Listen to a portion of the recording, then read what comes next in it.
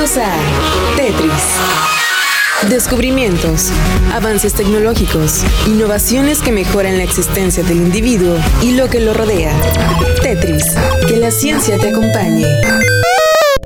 SpaceX, un cohete de la empresa de Elon Musk, está en trayectoria de colisión con la Luna. Un cohete lanzado por la compañía de exploración espacial de Elon Musk está en camino de estrellarse contra la Luna y explotar. El propulsor Falcon 9 se lanzó en 2015, pero después de completar su misión no tenía suficiente combustible para regresar a la Tierra y por ello permaneció en el espacio. El astrónomo Jonathan McDowell dijo que será la primera colisión incontrolada de un cohete con la Luna, pero las consecuencias serán menores, aseguró. Ay, ya me había espantado. El cohete fue abandonado en órbita alta hace 7 años, después de completar una misión para enviar un satélite meteorológico espacial en un viaje de 1.6 millones de kilómetros. Era parte del programa de exploración espacial de Musk, una compañía comercial que en última instancia tiene como objetivo que los humanos vivan en otros planetas. Mi casa. Desde 2015, el cohete ha sido atraído por diferentes fuerzas gravitatorias de la Tierra, la Luna y el Sol, lo que hace que su camino sea algo caótico, explicó el profesor McDowell, del Centro de Astrofísica de Harvard. He estado muerto, simplemente siguiendo las leyes de la gravedad,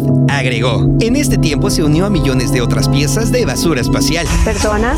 ¿Le dijiste basura a él? Maquinaria desechada en el espacio después de completar misiones sin suficiente energía para regresar a la Tierra. A lo largo de las décadas hubo tal vez 50 objetos grandes de los que hemos perdido totalmente la pista. Esto puede haber sucedido muchas veces antes. Simplemente no nos dimos cuenta. Este sería el primer caso confirmado, dijo McDowell. La desaparición proyectada de Falcon 9 fue identificada por el periodista Eric Berger en el sitio web espacial Technical y por el analista de datos Bill Gray en su blog.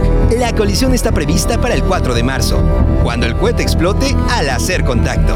Básicamente es un tanque de metal vacío de 4 toneladas, con un motor de cohete en la parte trasera. Esos bastardos me mintieron. Entonces, si te imaginas arrojarlo a una roca de 5,000 millas por hora, no será algo alegre, dijo McDowell. La colisión dejará un pequeño cráter artificial en la superficie de la Luna.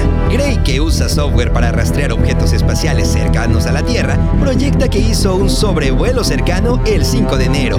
El 4 de marzo es probable que golpee el otro lado de la Luna, añadió. ¿Y qué pasa entre ahora y el 4 de marzo?